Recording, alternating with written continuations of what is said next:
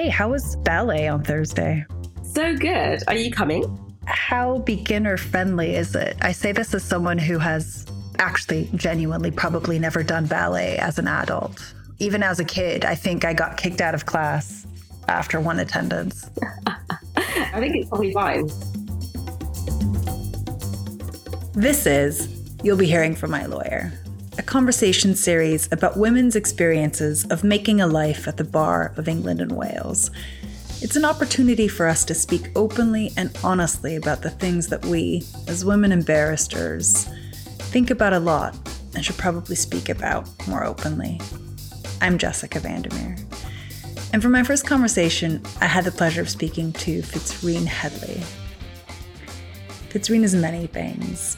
Amateur ballerina on Thursday nights, school governor of her former South London secondary school, and a real sartorial inspiration. She is a top-ranked matrimonial finance barrister at Queen Elizabeth Buildings.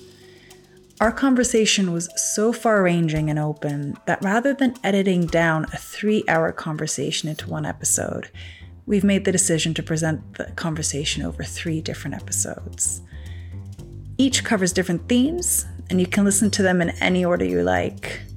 In this episode, Fitzrene and I discuss her journey to the bar, microaggressions, and whether the bar can face the challenge of becoming a more diverse and equal profession for women and people of color. I hope you enjoy the conversation. So we know each other because we sat on the Gray's Inn scholarship interviews this March, for scholarships for the bar professional training course. You were chairing. I was one of your co-interviewees, and Kabir Sundi was the other. So already there, we've got Gray's has put together a quite diverse panel.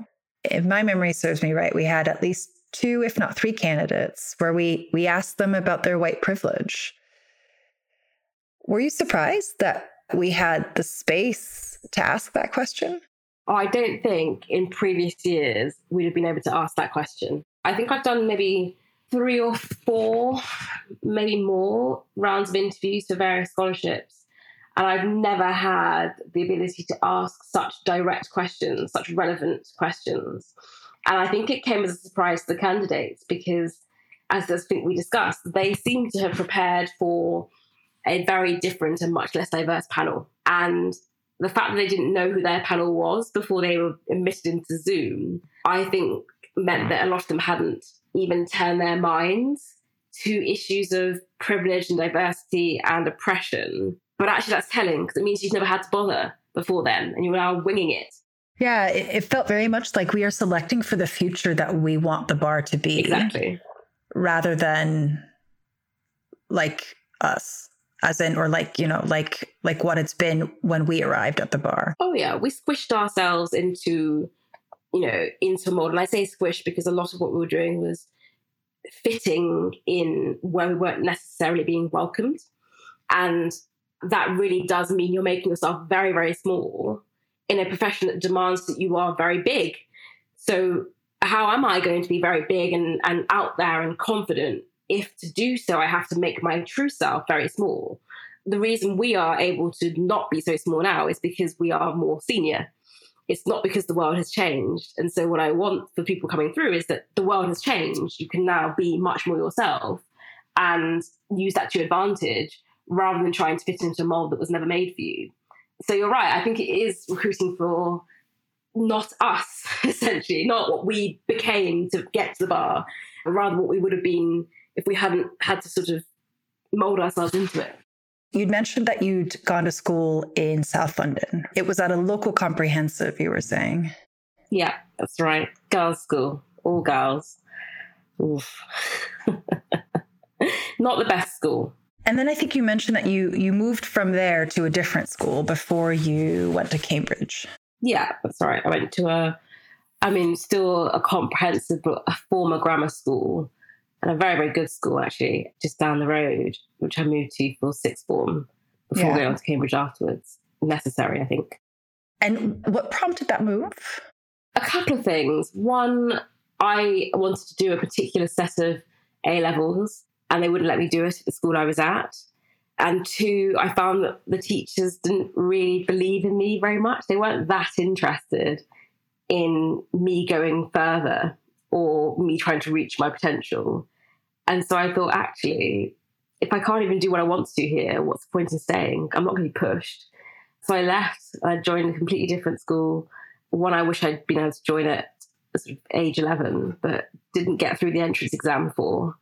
And actually managed to really, I mean, the teachers there were a bit like additional parents. They really kind of pushed you as though it was something they were going to put on their own fridge door. It was really extreme levels of parenting, but it was so useful. And it's why the school is such a highest achieving school and such an oversubscribed school in the area now. So yeah, it was a good move for me. Did you instigate that move yourself? Oh, yes. So my parents were kind of busy with my brother. They're sort of like, oh, she'll be fine. Deal with my brother. He's sort of lolling about the place, not doing very much. And so I remember no one being available to take me to the open day for that school. But you could also not go without a parent because there's just lots of fighting, different rival schools turning up at these open days. So I had to like sneak in with someone else's parents and be like, my hi, gosh. yeah, this is my mum.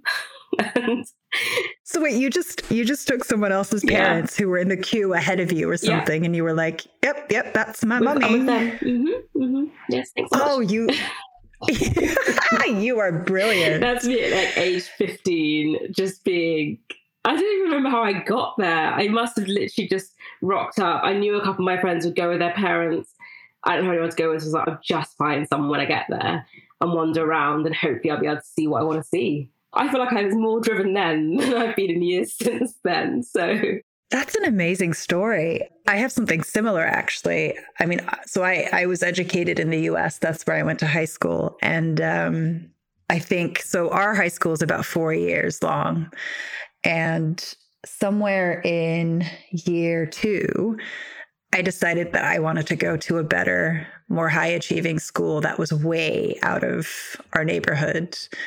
Yeah, 2 weeks later, I strolled up. But I think the difference for me, and it's interesting hearing you speak about it, the difference for me is I told my mom, and my mom is the one who then helped me get there. And it was one of these classic, like white, relatively rich parents show up to said school. And even though they don't live in the school district at all, still managed to get the child in. Still managed to get the kid in. So I'm just so impressed that that little 15-year-old Fitzrene co-opted a different adult and made this happen. Oh, yeah. I mean, I think I look back and people remind me of what I was like at 15, because I always thought I think what happened was I didn't do very well for my GCSEs. I wasn't really achieving anything. And I only had one teacher who thought, oh, come on, Fitzrene, you're smarter than that. You need to do something. Just one. It's my maths teacher. I wasn't even that much of a fan of maths, to be honest. But I had written down, we'd been asked to write down a sort of route map of where we wanted to be in life. And I had written down, I want to study these 4 A-levels. I want to go to Cambridge and I want to be a barrister. And that's what I'd written down at 15. So I was like, well, I'm going to have to do it now, aren't I? So put it on paper. And what made you decide to put down both Cambridge, which is like quite specific? I mean, you could have said Oxbridge, you could have said Russell Group, you could have just said university. So what was it about Cambridge? And then I guess secondly, what was it about barristering that caught your attention at 15?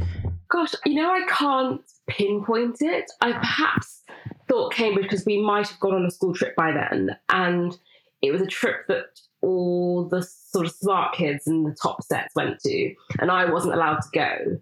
And it was my maths teacher. I remember him very clearly coming into a lesson I was in design and technology and saying, look, I think you need to go on this trip. I think you need to see Cambridge and look at it as something you can achieve. So I've asked them to let you go on this trip as well, even though you're not in these sets, essentially. You weren't originally invited to go on that trip because of the sets. What does that mean?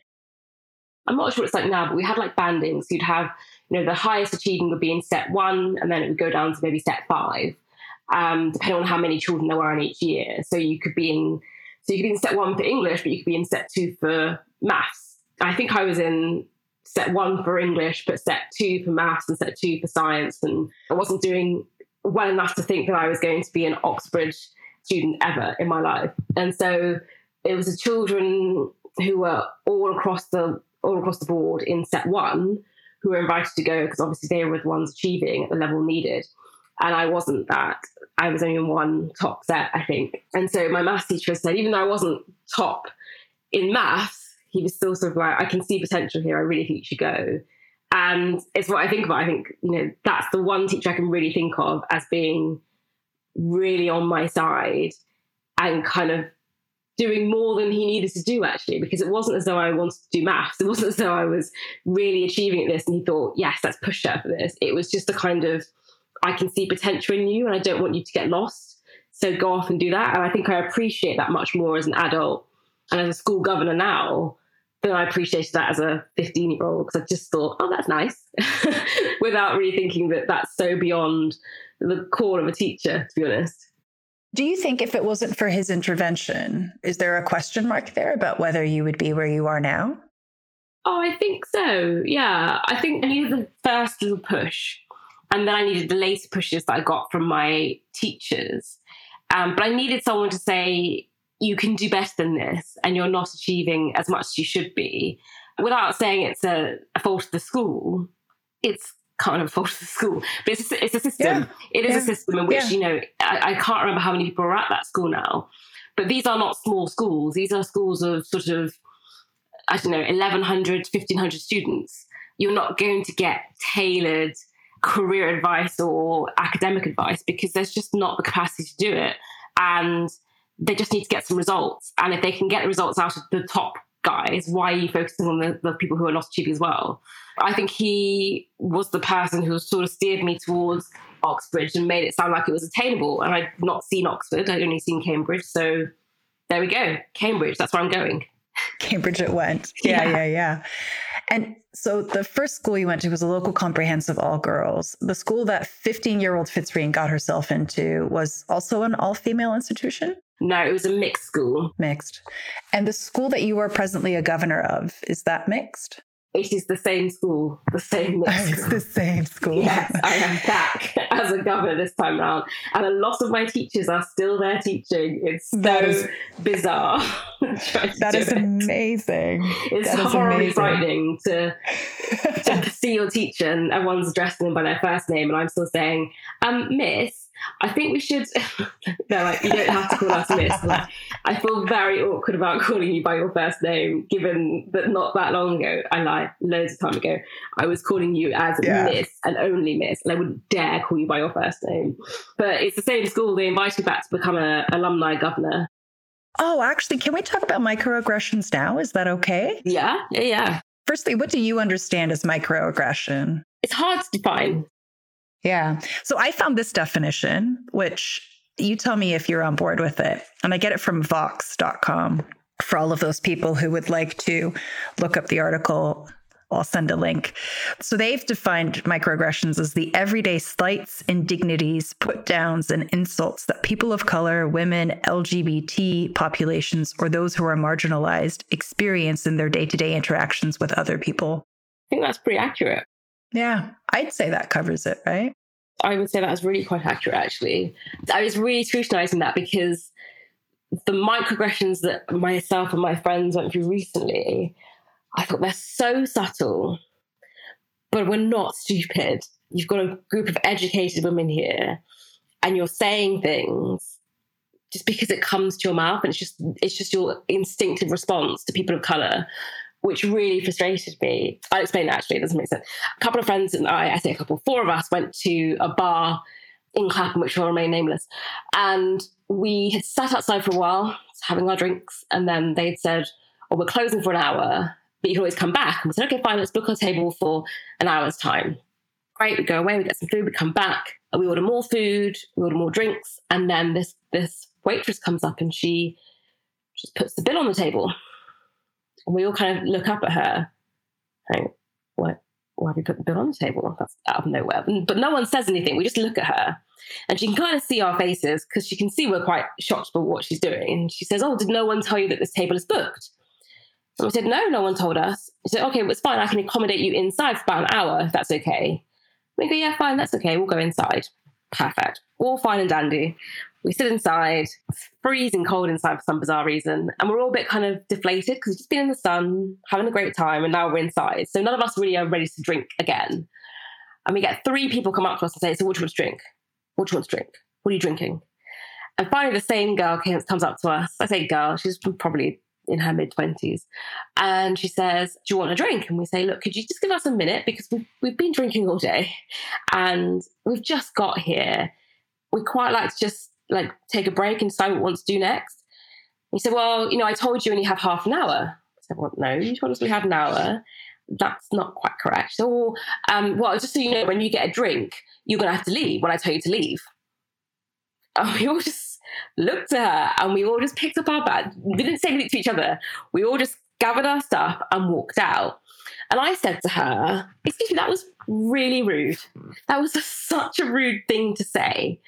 And she turned around and said, what some people might not recognize as a microaggression, but she turned around, she looked at the 4 of us and sort of 1 Asian girl, 1 mixed race girl and 2 black girls. And she said, I think you were really rude.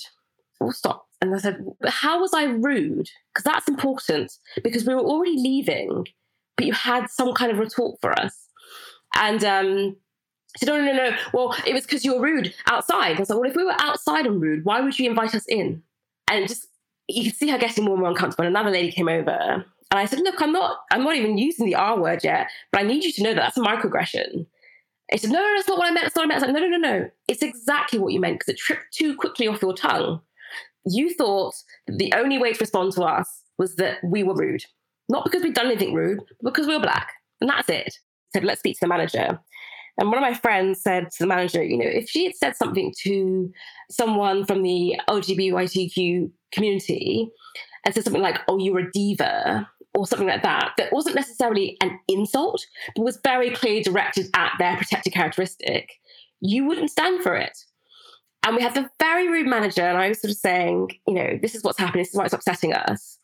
And he said, well, I assume she didn't mean it that way. And I said, you weren't there. How can you assume? He just put his hand up in my face and said, I let you talk. Let me talk now. So it starts to get worse and worse.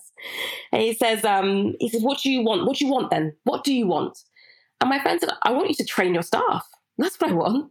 I want you to make sure your staff do not make people feel like we have felt today after having a lovely day. You've just ruined it. So well, I'm sure it won't happen again, but what do you want? And I turned to him and said, what's really upsetting me now is that you think that we just want a free drink. You think with these black girls, we come in and want a free drink out of our racism. That's not what we want. We've just told you what we want, which is for you to commit to training your staff better. Yes, I'm sure I'll do that, but what do you want?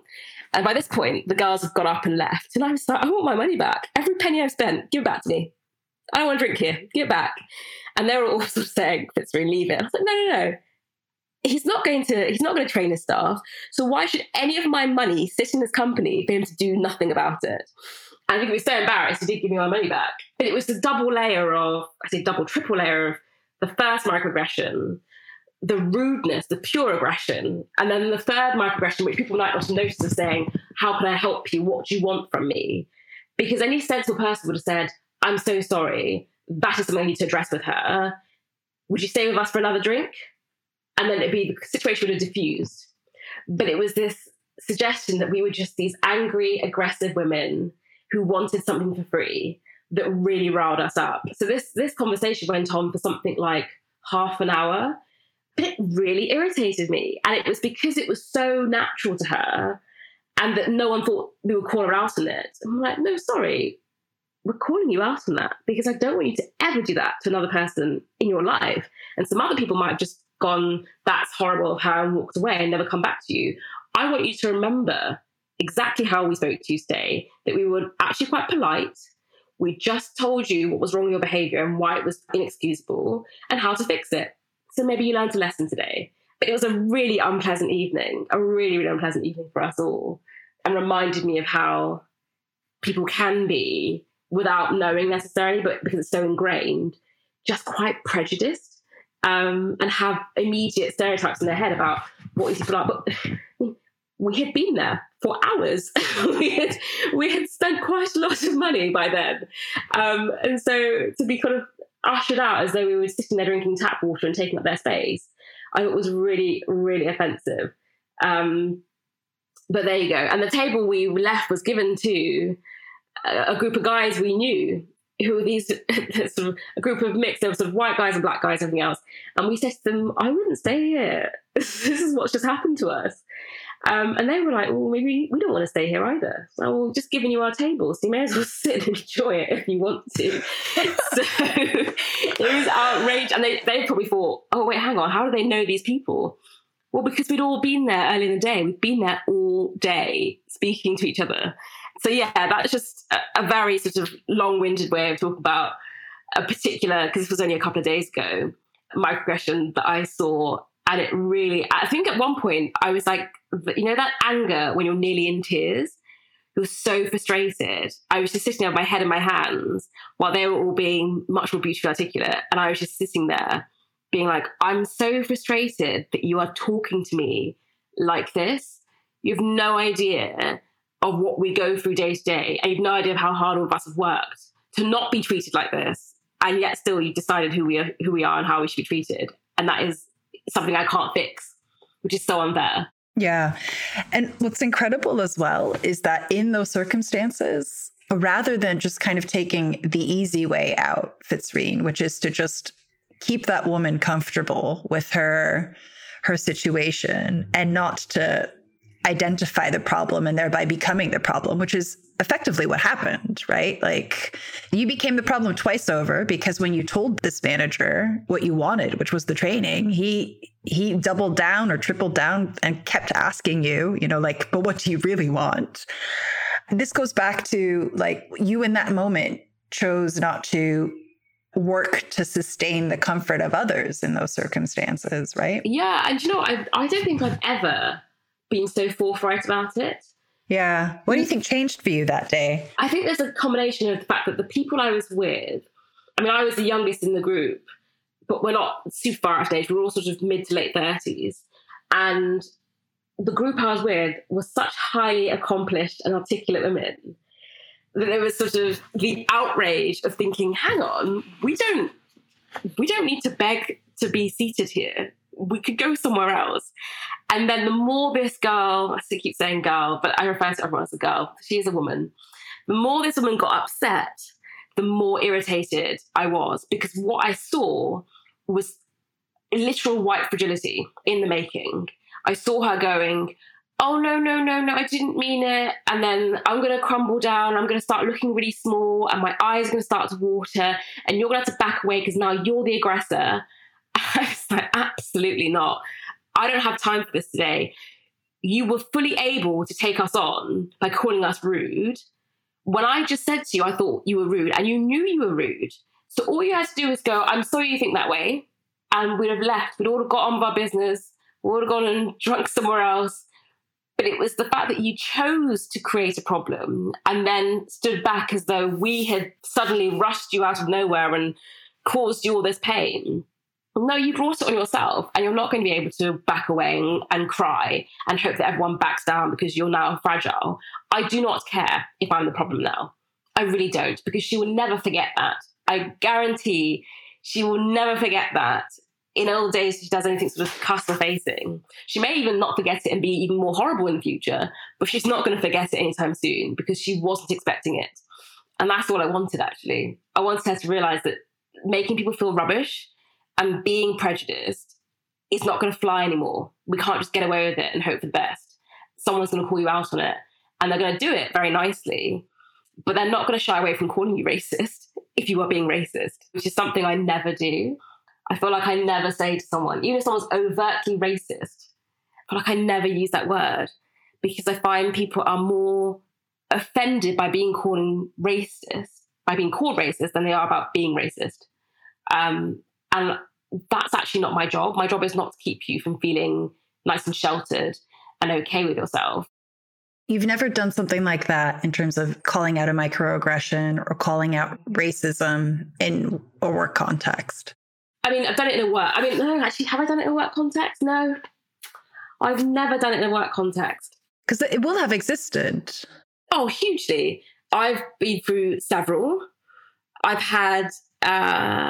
been sitting at qualifying sessions and been asked why I haven't taken a rowboat from Barbados to Guyana to see my father's land. Why haven't you been to your father's land?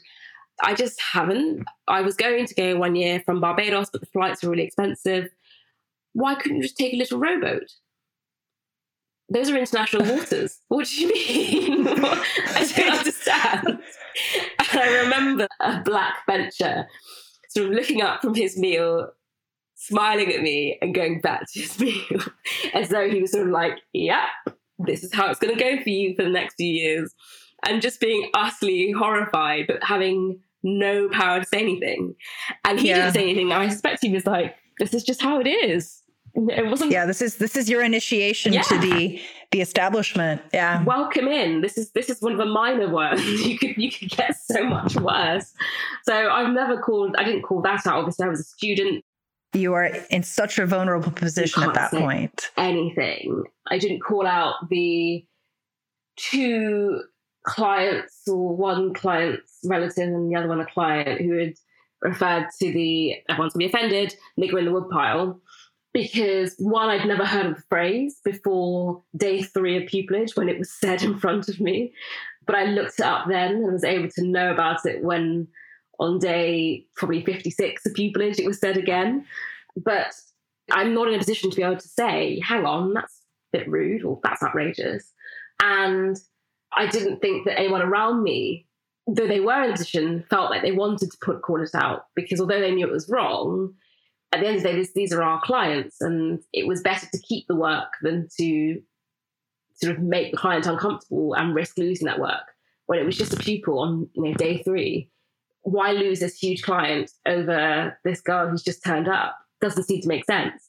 But it meant a lot to me in terms of where I felt I belonged at the time, and that I didn't feel like anyone was going to stick up for me and say that that was not appropriate.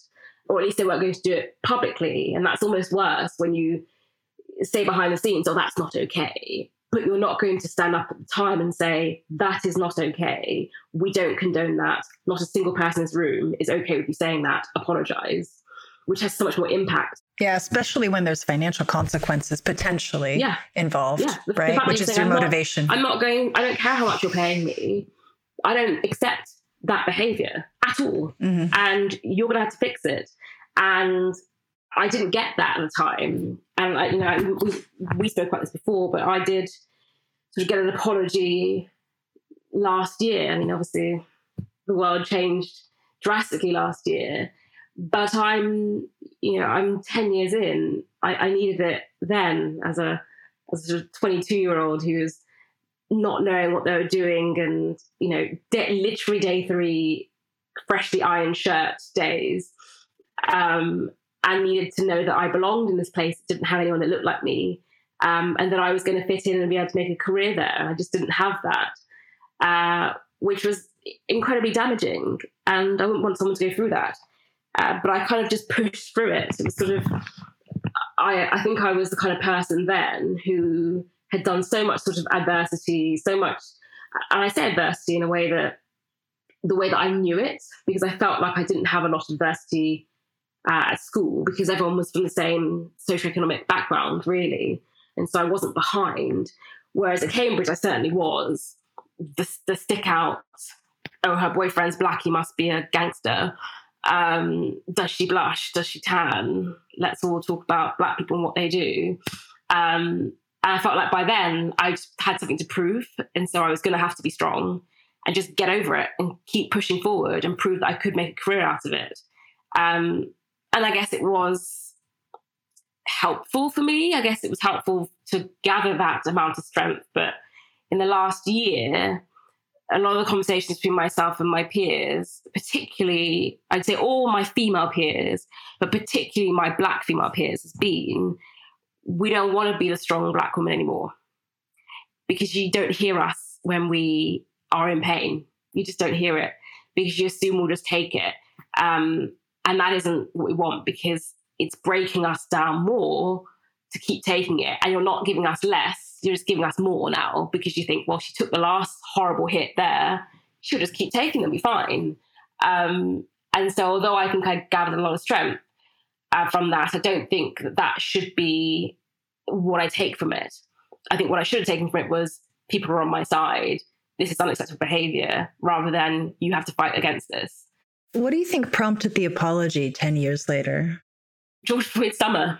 It was hey, look, actually, I recognise that wasn't okay, and that you weren't in a position of power at all, in any way, shape or form, being both the person being offended by the remark, I'm sure everyone was offended by it, but literally being offended by it, it's being very personal towards you, but also the youngest person in the room, the person with the least power in the room. And we made a decision that, you were kind of okay with it. You seemed okay. You cried for a bit and you were fine. And therefore it was fine. When you didn't have the power to say it was fine, that wasn't in your gift. And so we recognize that now. But that, I think, is as a result of some unlearning that has been done in the last few months. I feel like the speed of the unlearning has slowed down considerably since the change of the year. But then, this time last year, it was people really thinking about what they might have done that's contributed to it.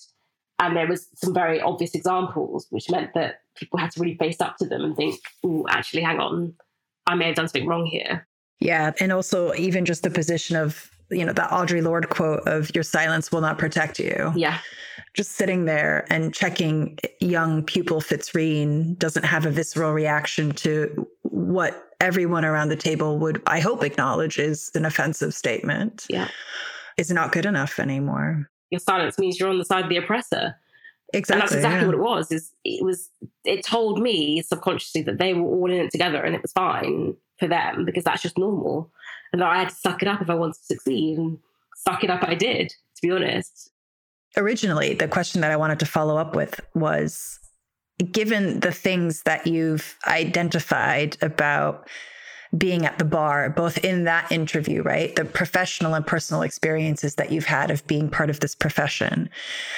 The original question I wanted to ask was, what do you think needs to change in order for you to have a more positive experience? Which is A, like a huge question, but also B, I think problematic, because I'm putting you in the role of an educator. Like, I'm saying, not only, Fitzrene, are you going to have to talk about these experiences, but please also, teach me and change the system, or at least give recommendations to change the system, which is certainly not what I want to do. I get that. Yeah. I get it.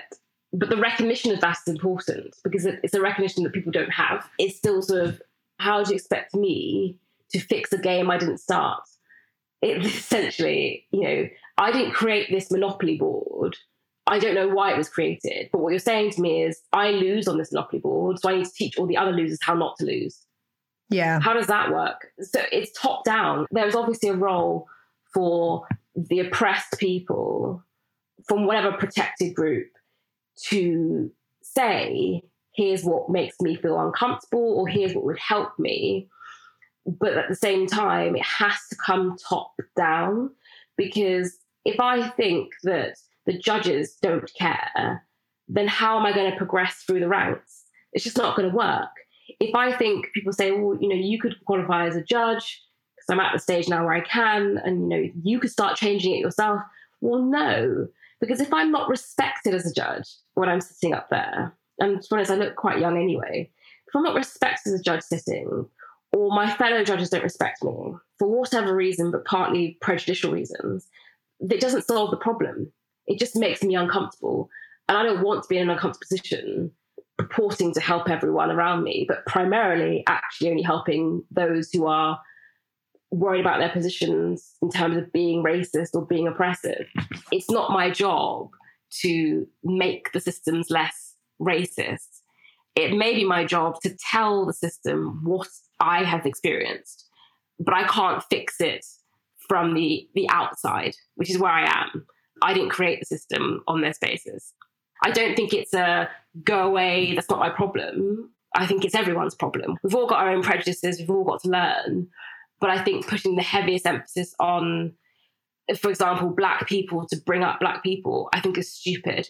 Part of the problem is there are fewer and fewer Black people in a position of power to be able to bring up other Black people.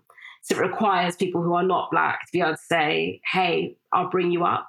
So, these kind of summer schools or work experiences where you bring in your only Black person and say, look, someone's made it.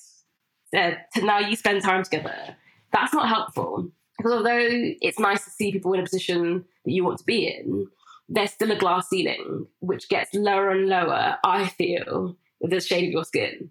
So you might have your low glass ceiling for being a woman that you're trying to shatter, but you've got a slightly lower one anyway, just by being a darker shade. That's so much harder for me to be able to say to someone.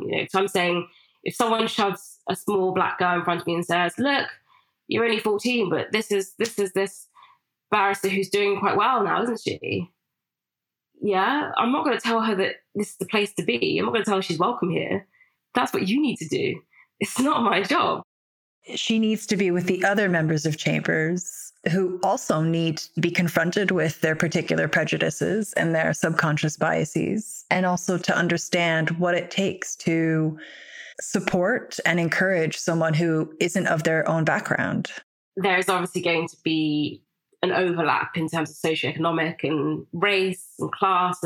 It's never going to be as simple as this Black person is going to not do well, but this white person, regardless of class, is going to do well. That's not quite how it works, because there are issues. But I don't think saying that helps the problem. It's the same sort of thing, is people politicizing various bits of it and saying, well, there are also state-educated white children. Yes, there are, but they're going to have different issues. They're going to face the same issues as their state-educated or working-class background peers, regardless of their race. But they're not going to have the same issues in terms of race and bias as the Black person is. And so covering up by saying, well, there are issues everywhere. Of course there are issues everywhere. We know that. There is privilege on very many different levels, and it can't be ignored. And as I say, I'm a school governor with a school that's in South London. It's not going to be full of rich kids who have every opportunity in the world. Of course it's not. It's much more diverse than that. But as we say, there you can still see in stats across the country where attainment is low for various reasons, and it nearly always is in Black Caribbean, and more than any group. Black African attainment is actually quite good, weirdly enough, which is a cultural thing, which is much more complex and nuanced than I think I could ever speak about. But Black African's always above, at the moment, Black Caribbean attainment, and has been for many, many years. And part of that may be a class thing as well. But I think sometimes you have to just bite the bullet and go, wait a second, what about this particular group? Rather than saying what I think is essentially all lives matter, by saying, well, there are other problems here with this group and everything else. Just isolate each one and work on what their particular issues are, rather than trying to squish them all together and think, oh, it'll be fine. Because things like BAME, I don't really use the word BAME because it means you can say this percentage of people are BAME, but you'll find that the majority are of another ethnicity than Black. So you'll say, we've met our BAME target, but there's not a single Black person there, which makes it very, very problematic, actually. So I don't tend to use the word, though I know it's become a very popular word, mainly because I feel like Black and white sound very harsh. They just do. I find it quite uncomfortable saying that's white man. And I suspect that's because if I say a man, you assume he's white. I would have to say a Black man for you to change your mind. It's like white is the sort of zero, and you have to diverge from there. And so it's so rare for me to say, this white woman did. I would just say, this woman I saw did, and everyone would assume I was talking about someone who was white. It's interesting, isn't it? When you look at it from the perspective of precision, though, all you're doing is being precise, but you're also identifying, almost expressly, the inherent prejudice that we have with the statement, with the noun man or woman. Yes, yes. Thank you so much to Fitzrene for sharing her time and her stories, and thank you for listening. If you've enjoyed this episode of You'll Be Hearing from My Lawyer, then please share it with your friends, colleagues, and anyone you think might be interested. And if you haven't already, please listen to the other episodes in this series. This podcast was created and produced by me, Jessica Vandermeer, and Naomi Adedokun, with help from Jessica Brown Swinburne. And this podcast was made possible by the Honourable Society of Gray's Inn. We'd like to give a massive thank you to the head of education, Tony Charles. Thank you so much for your support.